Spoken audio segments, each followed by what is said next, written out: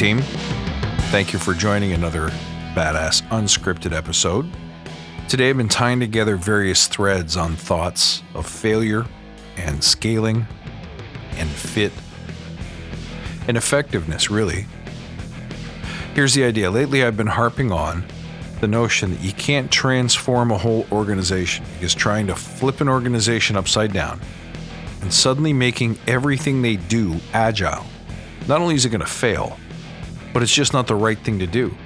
Not everything needs to be or should be agile.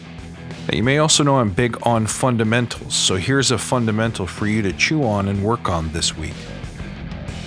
In the same way that an organization should not endeavor to make everything they do agile, a coach or a scrum master or a podcaster or a speaker should not endeavor to reach and convert and help everyone that they meet.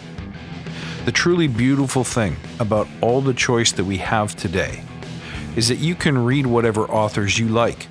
You can subscribe to whatever theories work for you. You don't have to like me. I won't work for everybody, but those that I do work for, hopefully, I work for powerfully. The things that I do or say help them understand their world and their work in a way that makes them better, that makes them more effective, and that's all you can hope for. On the flip side of that is, as a coach or a practitioner, you have to realize that not everybody will like you, and that's not only expectable, but it is right and it is good. See, no matter what you do, failure is scary. But if we are to embrace failure, sometimes we have to think about this thing logically and realize that no matter how good you are in life, there are people who are not going to like you. I mentioned this when I talk about dealing with haters, but I think it's just as relevant when we think about dealing with failure. For you to deliver a speech, or even for you to serve as a scrum master in front of a team, and have 2 or 3 people on that team not really understand you or not really like you, is not necessarily an indication of your quality. Each of us has our own particular style, and that style will work for some, and it won't be as effective for others. Well, now here's the question: what do you do with that? Realizing that one way of looking at that problem, if you're big on total accountability like I am, is to say, well, maybe I have not yet managed to influence or say things in the right way that captures their imagination, that builds the trust that they need, or that entertains and enlightens them.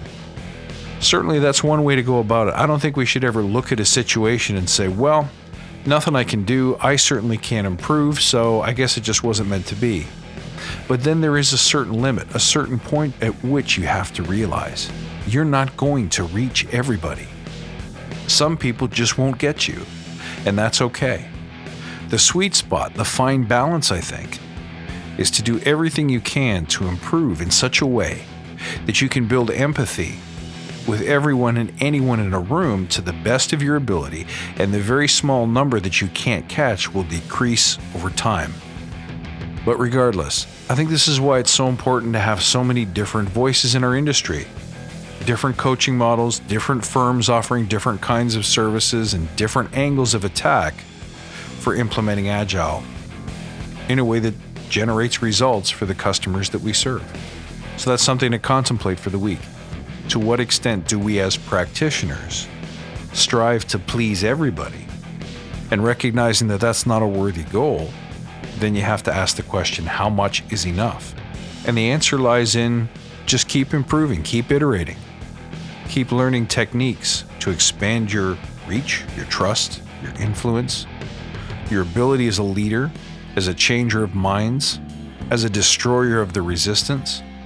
But never, ever, ever get caught up in the few that you miss. Sometimes you get out there and you just don't catch them.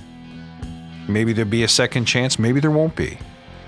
But you can't let it influence how you think about yourself as a changer of hearts and minds. Guys, always a pleasure. Happy to hear from you if you have any comments, questions, or feedback. You can find me at badassagile.com, on Instagram at badassagile, and on Twitter at badass_agile. Look forward to next time. Until then, stay badass.